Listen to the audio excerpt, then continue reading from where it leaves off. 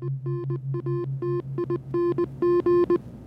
133113, initiating broadcast of Fascinating Nouns in 3, 2, 1. Hello everyone, and welcome to Fascinating Nouns. Now, if you are listening to this transmission, we are still the galaxy's most trusted source for incredible people, places, things, and ideas.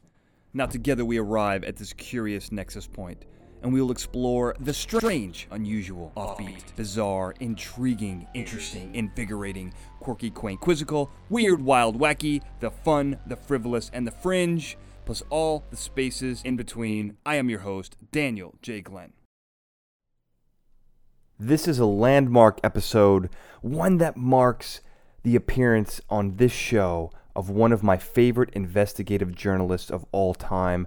I've watched her career for the last couple years and just been amazed at the people that she gets, the things that she goes into, and the amount of research and credibility that goes into every story she presents. I'm talking about none other than Linda Moulton Howe. Yes, she is on the program today. She prefers to go by LMH, so that's how I'm going to refer to her.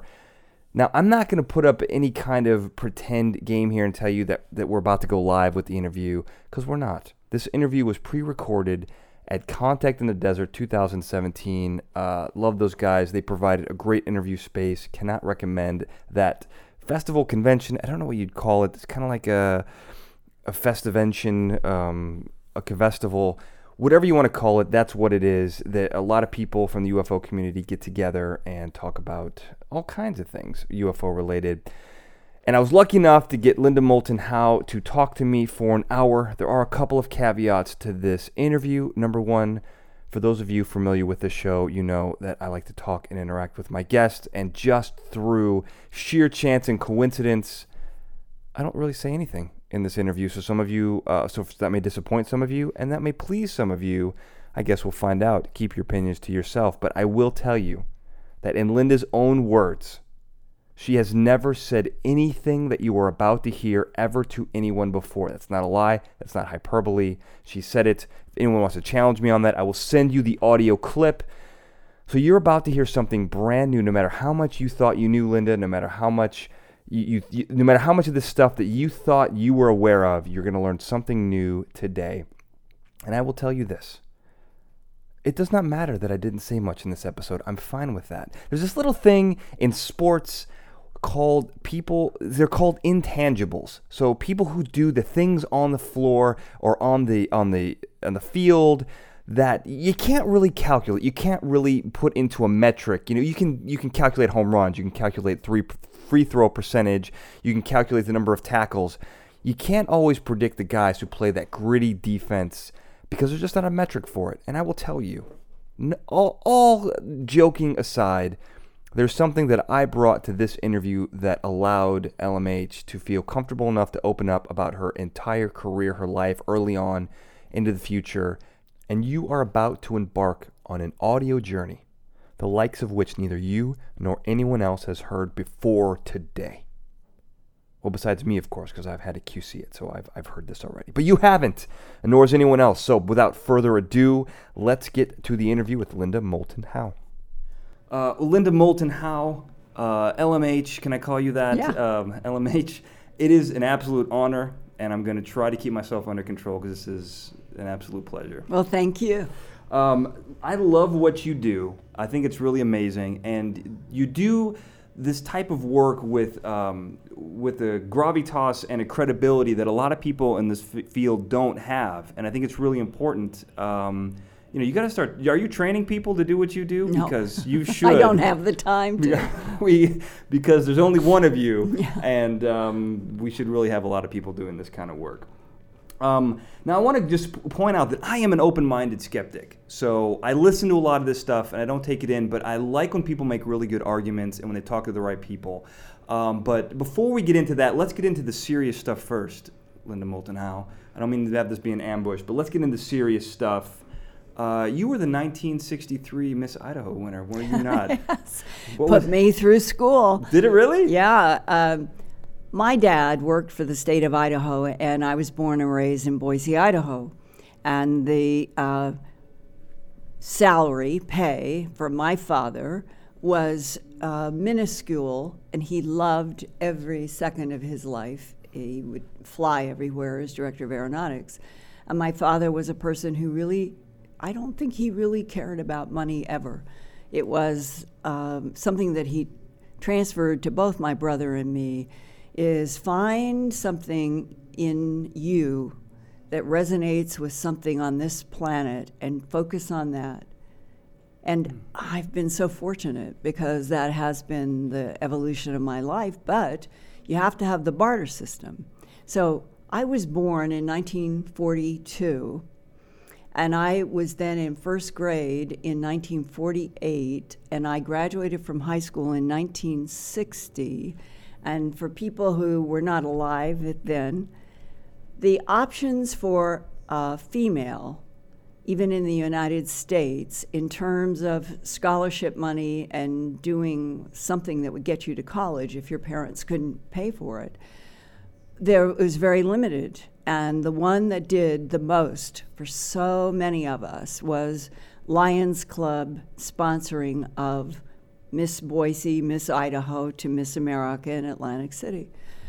And when I entered the Miss Boise pageant in 1963, my hope was that I would get scholarship money. That was the only goal I had, was scholarship money for college. And I won that contest, and I went to the Miss Idaho pageant. And again, I had only one goal. I needed scholarship money. And I won that contest. And in September of 1963, I was in Atlantic City. And I want people to understand that to walk in a swimsuit down a ramp that was approximately 60 or 100 feet long is one of the most horrible things that anybody can be asked to do. And this actually leads to a funny story, because all of us then in that pageant that year, I think we all felt the same. Nobody liked doing this. And almost every girl there that year from every state, we all talked about how most of us were there for scholarship money. That's the truth, to get into college. Well, because we were all talking one day about how uncomfortable it was to walk this long ramp in a swimsuit, I can't remember, I know her first name was Lenore, but whoever she was heading the Miss America pageant. She said, "Let me help you. When you start along that ramp and you're looking down at those faces, just see cabbages. Just pretend you're on a farm. Just see cabbages." And there was something about the lilt in her voice, like I was listening to somebody in England telling a fairy tale, that I remember during swimsuit competition. It really did help. I was not seeing faces, I kept hearing her voice. And I ended up with enough scholarship money to put myself through the University of Colorado and got a bachelor's degree in English literature. And then I went to work for the senator from Idaho, the state that I represented, in Washington for a year. And it was at the time where the Vietnam War and the atrocities were in the headlines everywhere. And I felt strongly that the United States was in a war we should not be. And so I, in Washington, could see that the only heroes politically were the reporters. And that propelled me suddenly. The only thing I wanted to do was to become a reporter.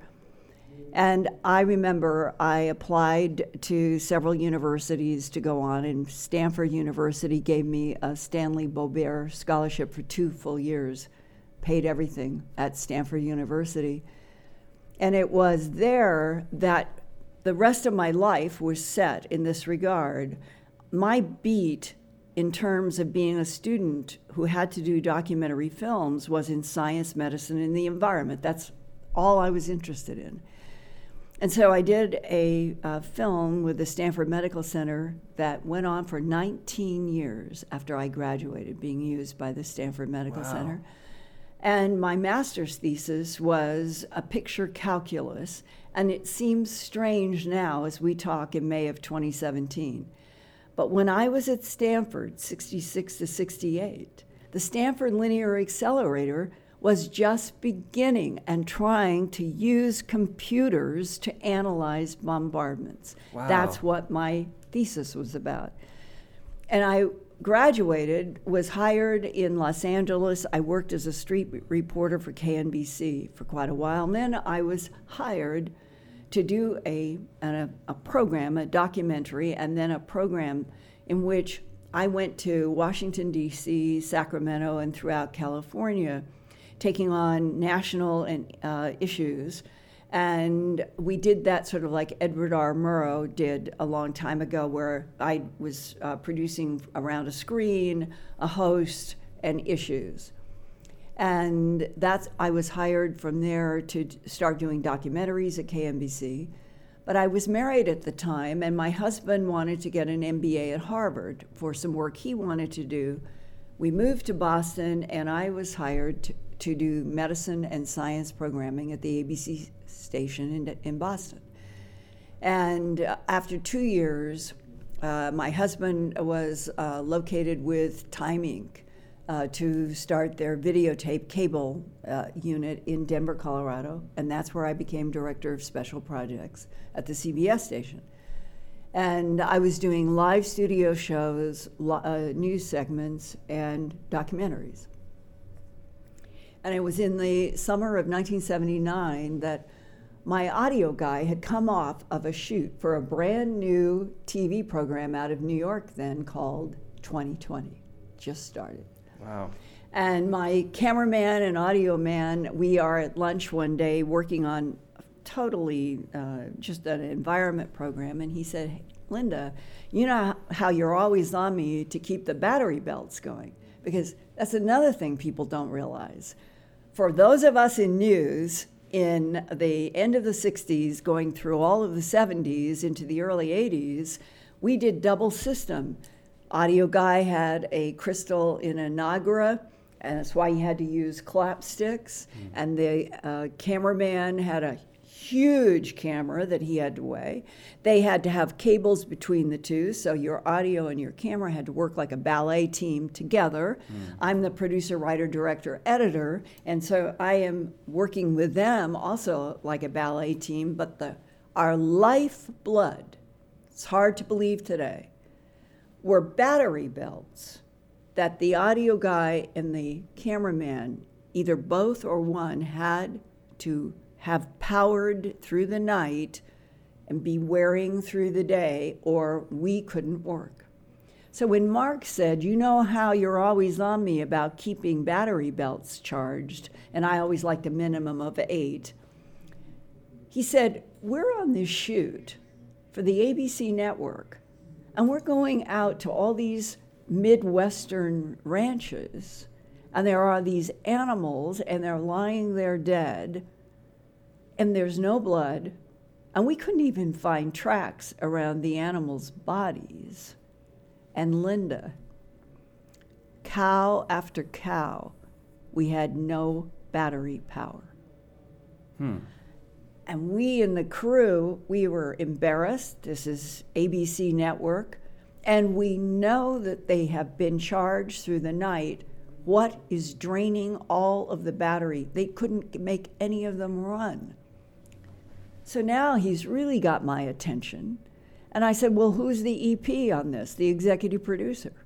And he told me, and I think it was Rune Arledge then, because we're going back to the 79 period. So I call up ABC Network. I'm director of special projects at the CBS station in Denver, but my audio guy on a project says, "You've just shot over 100,000 feet of double system film," which nobody did because of the money. "Where is this? When are you going to broadcast this?" And that EP on that new ABC show said to me these words: "Oh, we trashed it. We're in the business of news and we couldn't come to an answer." And that is exactly the moment. I didn't realize that the next nearly 40 years of my life would be hooked to that answer from that ABC network guy, but it was. Because I'm a very pragmatic, down-to-earth, left-brain, science, medicine, and environment. And I have a crew guy who told me they couldn't keep the batteries going. I'm now talking with an EP in New York who said they trashed over 100,000 feet of film, huge expense, because they couldn't get an answer. Well, whatever my soul is, it was like, okay, this is your next project. You're going to get to the bottom of whatever these animal mutilations are. Quite truly, this is how it began. Within 2 weeks of that phone call to that EP in New York, I'm sitting in an office up in Sterling, Colorado, Logan County. I am with a man named Tex Graves who had just retired from 23 years as sheriff. He has 266 color Polaroids that he took himself. And we lay them out, and he tells me stories about each of these. And I put them in chronological order, and I am stunned at what I'm looking at. And at one point, he looked right into my eyes, and he knew me because I was director of special projects at the CBS station. He said, "Linda, I'll save you some time. The perpetrators of these animal mutilations are creatures from outer space." Now, I remember how I felt at that moment. My dad used to put electric wire around the fences to keep out the dogs. And I remember with my brother touching those electric fences just for experimentation and not liking the feel at all. Sure. And the exact same feeling hit me as that sheriff said that. And that 220 volt kind of feeling that your mind remembers, from that moment on, there was another paradigm shift for me that I will never forget and have actually resented. Up until that discussion in September of 1979, my passion in life was astronomy. When I was in grade school, I had put a sign up in the local Boise public library. I was born and raised in Boise, Idaho. And I said if there were any students who were interested in astronomy to call Linda Moulton, and my phone number then, 208-343-9648. I still remember it. Yeah, I remember phone numbers. That's a thing of the past. It's part of my wow. tissue. 6 guys and I ended up founding officially the Boise Astronomical Association. And we would take telescopes out. We were part of the International Geophysical Union year and all of this. The sky at night to me was, I guess, what kids today looking at iPhones, that's the digital world today. When I was in grade school, junior high, and high school, I loved, and these 6 guys loved, was at night we spent endless hours with telescopes, sort of in awe of the universe and wanting to learn as much as we could about everything that we could see. We built telescopes. I thought I would become an astronomer, but I became a reporter, and now I know why, because of the life I've had. But why this was so strangely a game changer for me in that sheriff's office is that when I walked out at twilight and the sky was orchid heading toward darkness, all of my life before then, I loved the night. I never felt a twinge of fear. And suddenly I'm getting into the car, and the sheriff has said, the perpetrators are creatures from outer space. And I've looked at 266 color Polaroids that included a steer that had been paralyzed on all sandy dust, and there wasn't a track anywhere around this body. but an ear, eye, tongue, jaw flesh, genitals, and rectum had been excised surgically. There's no blood, but this steer's head is in an 8-inch deep hole. And the sheriff said that when he and the deputy were trying to walk toward this animal, that he said, let's take photos first, because I don't understand what we're looking at. And they took photos, and then they went and measured the hole. And Sheriff Tex Graves said to me, Linda, the only thing we could conclude is that whatever did this was able to paralyze this animal on the ground, lying in perfect legs, perfect, no struggle, no agony shown in the sand, but whatever did this left the head unparalyzed. And the sheriff said, we think this animal dug this hole with its head in the agony of what was happening. So the dark shadows of who or what would do this and why came crashing in on me that day and that night. And when I got in my car, it had a sunroof. And I found myself, for the first time in my life, reaching up and pulling the sunroof closed. And when I did that, I still can remember, what are you doing? And I remember reaching back up and opening up the ceiling. I'm starting to drive with a 2.5-hour drive, and it became pitch black with stars. And when I pulled up at my home in Littleton, Colorado, and I went into the garage in my car, I was not the same person that I was 2 hours before. I walked into the kitchen, and my husband, who was a corporate person and always beautifully dressed, he had come home from a late meeting, and he was standing at the kitchen, and I came in, and I was just full of, you won't believe this, but a sheriff told me that extraterrestrials are on this planet mutilating animals. And I remember my husband looking at me and basically being also very pragmatic and saying, well, we still have to get up in the morning and go to work. And that is the sum of the fall of 79 to May of 2017 sitting here in front of you. Wow. This huge, vast global phenomenon linked to the presence of aliens, and all of us have still had to get up every day and do life on planet Earth. And I do to this day, and I have tried very hard never, ever to return to the fear and the anxiety that I felt that night for the first time in my life about the sky. But the value of it was, if I moved into temporary fear, if a night sky that had always been my friend suddenly became ominous, what would happen to the rest of the planet if they knew the truth? And I had to live with that and write with that and edit with that for the whole 90-minute production of A Strange Harvest that was broadcast May 25th, 1980. And it was like a bomb went off.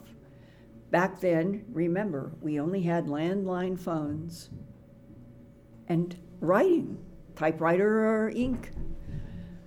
And for 2 months after May 25th, 1980, A Strange Harvest broadcast at the highest rating before, during, or since. It got a 19 rating and a 37 share in Nielsen and Arbitron. It was a huge audience, which meant that it went beyond Colorado to the surrounding states.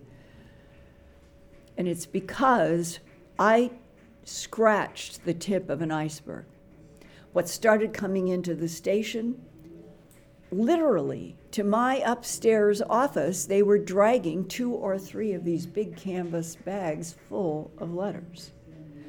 The switchboard every morning would say, Linda, we are so sorry, we cannot keep up with the phone calls for you on A Strange Harvest.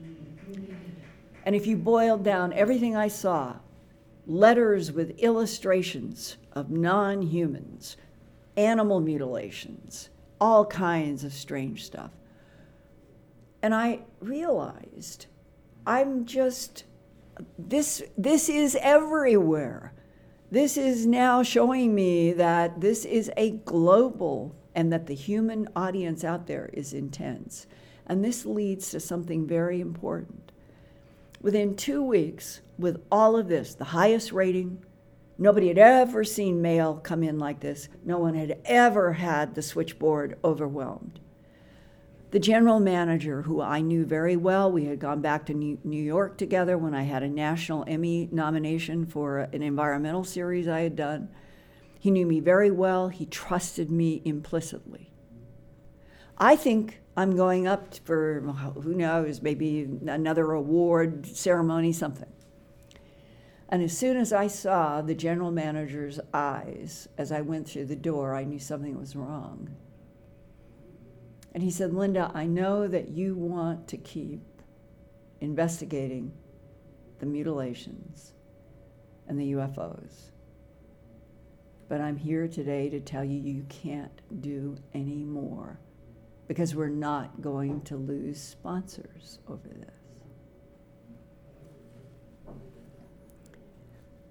And at that moment, inside of my mind came many things simultaneously. But the big shock was that this man who was my friend was telling me whether it was correct, and I really didn't believe what he said, that we were going to lose sponsors. But I was so naive, I was so innocent about what the government of the United States did to people who ran businesses, to people who ran media, that it never occurred to me at that moment, standing with him, that somebody in CIA, NSA, DIA had made a contact, and the excuse would be that we could not lose sponsors.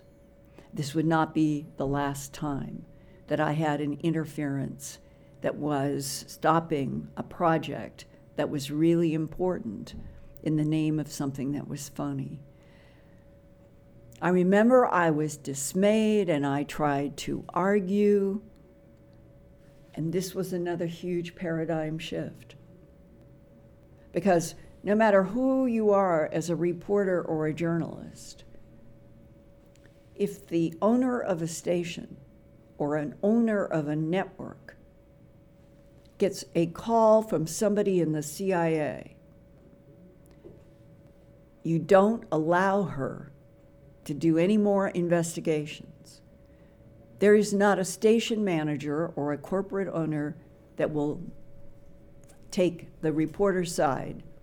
They will always go with the government because they have to deal with the big consequences of keeping a business going, and they don't want interference, and they have their bottom lines to protect.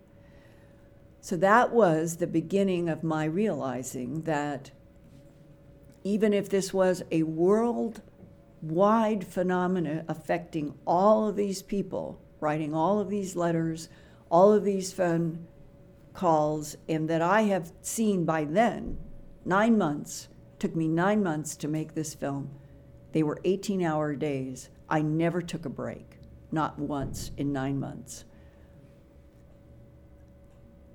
If I knew I was not dealing with predator, disease, or satanic cults, and yet everywhere around the planet, as if somebody had the ability to put that sentence in, whether it was newspapers, on radio or television, like a mantra, animal mutilations were always dismissed as predator, disease, or satanic cult. And walking out of that general manager's office, disoriented, but not wanting to give up, I kept remembering the first official person that I brought to my office at the station. I had gone to the sheriff's office. The first person I brought into my office was a Catholic priest in the Denver diocese that did exorcisms. I had him come and look at some of these photographs that the sheriff had given me and I had gotten, and I didn't front load. I just said, "Sir, would you look at these photographs and tell me, is this satanic cult?" And the priest, in his white collar and his black, spent maybe 3 minutes in silence looking at what I had. And then he turned to me and said, "No, this is nothing like what I deal with. When we are dealing with exorcisms and the devil," he said, "it's always blood." So that was a data point from a Catholic priest right at the beginning that was blowing out of the window one of the 3 common explanations around the world. Then, when you applied forensic examination with veterinarians and hematologists and all the people that I went through, gathering reports that had been done in labs, excisions by high heat over and over. Well, what's the instrument? What is the instrument of high heat that would explain why these are bloodless? The complexities of the forensic evidence that between 1979 and 2017 that I have reported endlessly in the books that I have done in Alien Harvest, Glimpses of Other Realities, Volume 1 and 2, they make about 1,000 pages, those 2 books alone. Hundreds of documents and photographs and everything you would want to know about what are the facts in these animal mutilations, not the government counterintelligence explanation. They're the ones behind this. Counterintelligence, this is the way they work. They put out mantras that the media will pick up with, run, and then it becomes the audience, the U.S. audience or the global audience. They then respond, just like a Cheerios ad. What's responsible for animal mutilations? Predators, disease, and satanic cults. None of it is true. So by 2017, the different Linda Moulton Howe now from 1979 is, I've had to go up against the United States government. I know that they don't play fair. They play under the belt. They have national security to protect. And as far as I know, and that Jim Mars knows, and a lot of people know, the documents that have begun to emerge that John F. Kennedy had directed the director of the Central Intelligence Agency in 1963 to bring him every document, photograph, film, and shred of evidence about an alien presence on this planet, and he wanted it delivered to the Oval Office in the White House. And that it appears, reading in between the lines of the documents that exist, that Alan Dulles, then the director of the Central Intelligence Agency, perceived that the CIA's charter from September 18, 1947, under Truman, the CIA was brought about because of the crashes in New Mexico, for no other reason. The Central Intelligence Agency from 47 to 63 had taken the position that its charter to keep the world forever in the dark about an alien presence and the back engineering of an alien technology for the gain of the United States of America, and to keep alien technology out of the hands of the Soviets and our perceived enemies, trumped the request of John F. Kennedy, the President of the United States, to know everything that the CIA knew about extraterrestrial biological entities and extraterrestrial biological technology. And that a decision was made and probably could have been defended before a congressional inquiry that the CIA's need to protect the policy of denial in the interest of national security trumped the survival of a president who wanted to violate that policy. That's how serious this all is. How can anyone at night look out into a sky and know that we now estimate there could be 13 trillion suns in this universe alone? And we are in the backwater of one little arm in one galaxy called the Milky Way. Trillion galaxies. It's absurd. Jacques Vallée, John Keel, Charles Fort, all three of those men raised the fundamental question. Everything about this phenomena implies that humans are someone else's perceived property, and that planet Earth is under some kind of a very exotic control system. And if the animal mutilations and the human abductions give us any honest insight, the whole bottom line to everything, genetic harvesting, to manipulate genes, to create clones and hybrids, to be used by an alien presence. Well, so that's a lot to digest. There's a lot going on there. The thing that I think struck me the most is when you had several profound life changes, like events that happened that kind of changed your life course. Would you give, you loved the sky, you loved astronomy.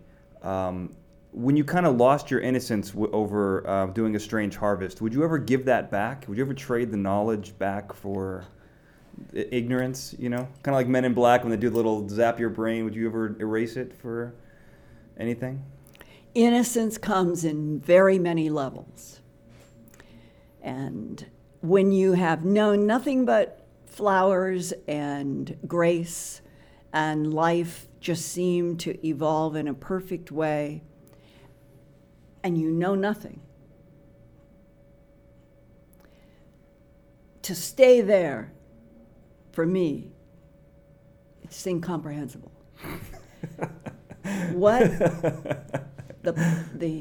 I have walked so much territory in both hemispheres of this planet.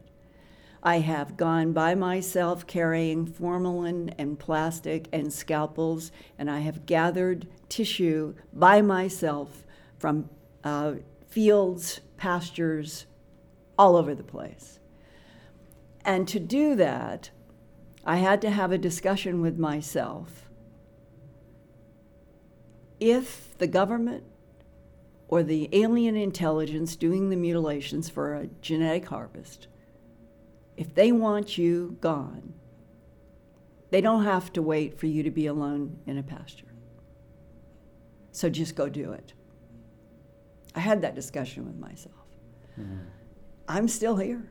I have gathered tissue from maybe 30 or 40 animals all over the place and worked with a hematologist. And my point is, with innocence, you have no fear. It is only when you feel fear in life that you're beginning to evolve. And that you have to go through stages of fear to get on the other side, to be stronger with a broader perspective and look back and almost laugh at yourself at what you have been afraid of when you were in innocence. I think that what has happened through this whole evolution from 79 to 2017 for me, life and death in this universe are the machinery. We can all argue about whether reincarnation is real. What happens at the moment of death?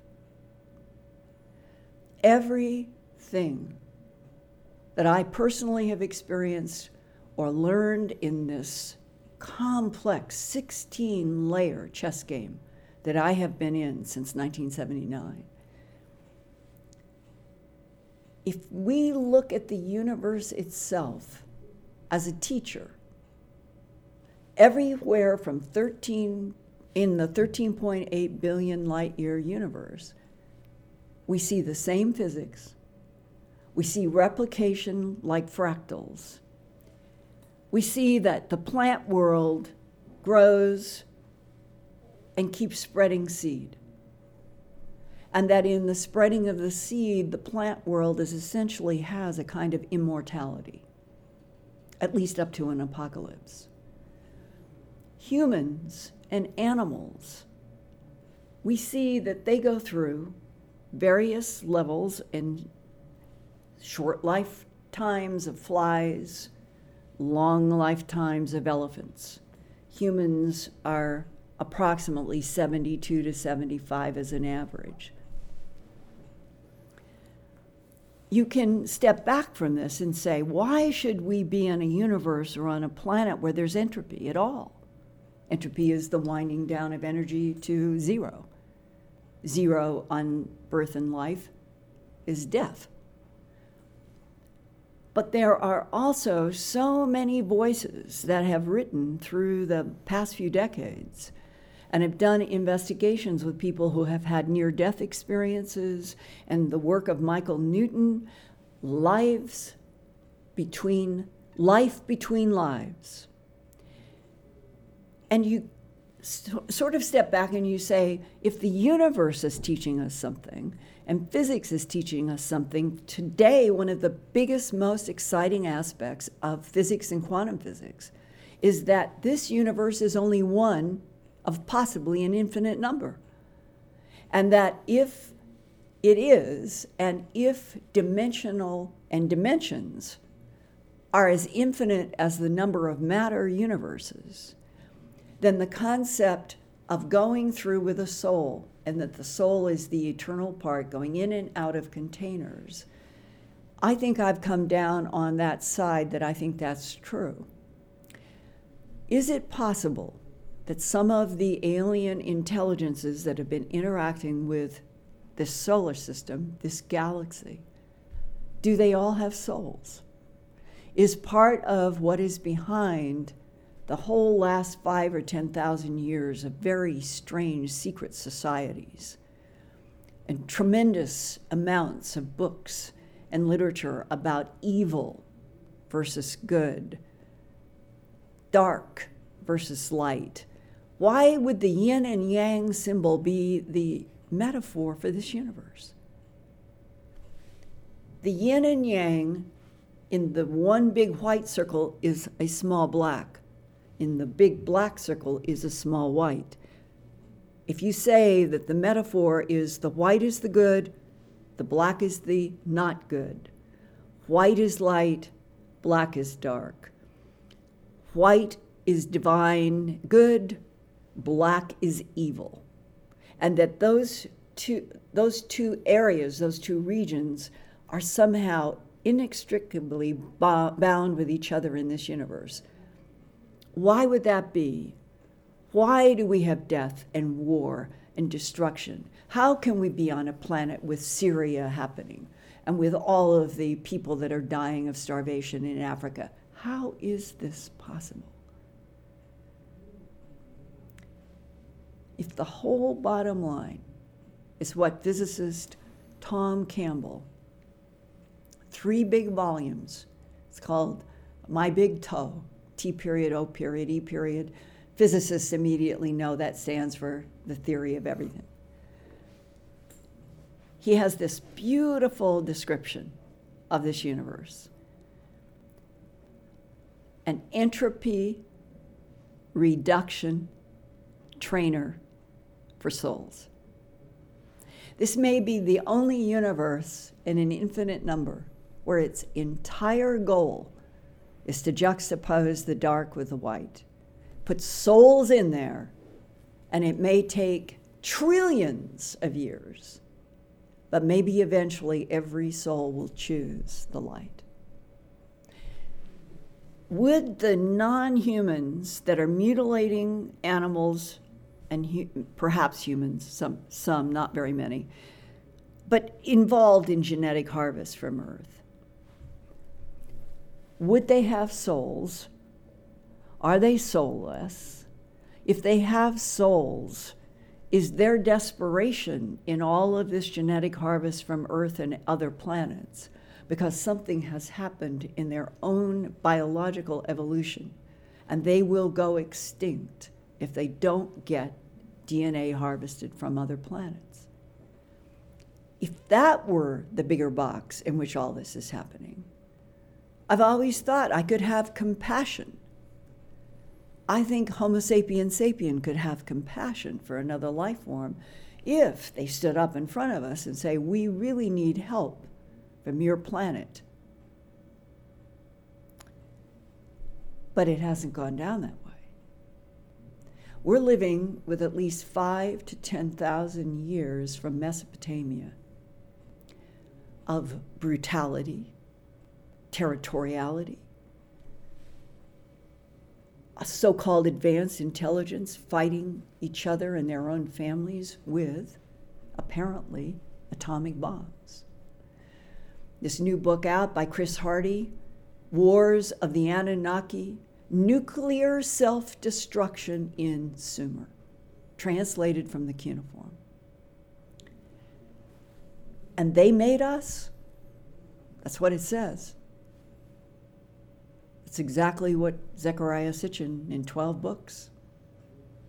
The Anunnaki, a tall species from someplace else in the universe, comes to this solar system, territorializes, wants gold, which must be valuable throughout the cosmos. Gold has a lot of good properties. And they decide they need to make something that will be indigenous to this earth to be strong enough to do the gold digging, the gold mining, the harvesting, the smelting. Because whatever they are, they either don't want to get their hands dirty or they're not strong enough physically for an oxygen-rich atmosphere, which is what was here 5,000 to 10,000 years ago. You boil that down, everything about the Anunnaki literature is these extraterrestrials manipulated DNA in already evolving primates to create Homo sapien. The document that I was shown at Kirtland Air Force Base trying to do a home box office special that the government blocked said that this was a briefing paper for the President of the United States on the subject of unidentified aerial craft, and says right in it twice, these extraterrestrial biological entities manipulated DNA in already evolving primates to create Homo sapien. And Latin is in the briefing paper for the President. And on the second to the last page in the top, Project Garnet, all caps, all questions and mysteries about the evolution of Homo sapien on this planet have been answered and this project is closed. And I remember reading both of those paragraphs over and over and over there, sitting in this Air Force Office of Special Investigations with a AFOSI agent staring at me. And I think that is the true answer. Extraterrestrial biological entities have manipulated DNA in already evolving primates to create Homo sapien. Now, Homo sapien is the definition from Lucy in Africa to us sitting here today in May of 2017 as Cro-Magnon Homo sapien sapien. But the box is a standing up primate. How many models of standing up primates have there been in the last 2 million years? A lot. And the one right before us, Neanderthalensis. Tall, vigorous. The cubic brain size of Neanderthal bigger than what followed Cro-Magnon, Homo sapien sapien us. We know they buried their dead. We know they put flowers on the graves because we have found Neanderthal skeletons buried in graves with all of the seeds in a rectangle. They now think that some of the beautiful paintings in Spain and Portugal and France along the mountains were done by Neanderthalensis. They had been ascribed to Cro-Magnon before. Why would Neanderthal have been taken out and Cro-Magnon Homo sapiens sapien replace it? And today in 2017, as more and more people are writing about hybrids, there may not be a single Cro-Magnon Homo sapiens sapien left on planet Earth, because silently and quietly, hybridization has been going on, maybe in every pregnancy. And that we are now a different model, a completely different model, but we're not the end. And the hybrid books, Barbara Lamb, Meet the Hybrids, all of them anticipate that Cro-Magnon Homo sapiens sapien will be replaced 100%. But it may not be at all with any consciousness whatsoever. And all of this goes back to 1979, when I wanted to find out what was happening to all these animals where there would be no blood and no tracks. And talking with ranchers who saw beams come down out of round things in the sky, saw animals go up, and animals come down and be mutilated by whatever this round technology was in the sky, and not a single one of them would ever stand up in front of anybody's TV camera, because humans are more cruel to humans. They're much more afraid of each other, humans, than they are of ETs. But if in these last almost 40 years, we are finally at a point where there is a true insight that Charles Fort, John Keel, we're property. Earth is in a control system. And I guess what fuels me now in all of what I'm trying to investigate. Homo sapien needs to be freed. We're either going to become extinct, just like Neanderthal and all the others, to be replaced by a hybrid, or we are at a very narrow intersection right now. Consciousness alone might make the difference if these governments would let go, release all of the lies and the policies of denial, and if all 7.2 billion people on this planet could be told most of the truth at the same time, it might be the one thing that the non-humans never would expect the humans would do. And it might be the very act that would stop the wars and make us start challenging what we've been told is the truth, and actually start preparing ourselves to see things as they really are, and we are expendable. And I have to go. And just like that, she really did have to go. Very much like Batman throws those little smoke bombs on the ground and disappears into the night, so did Linda Moulton Howe into the mist of the unknown back to the conference.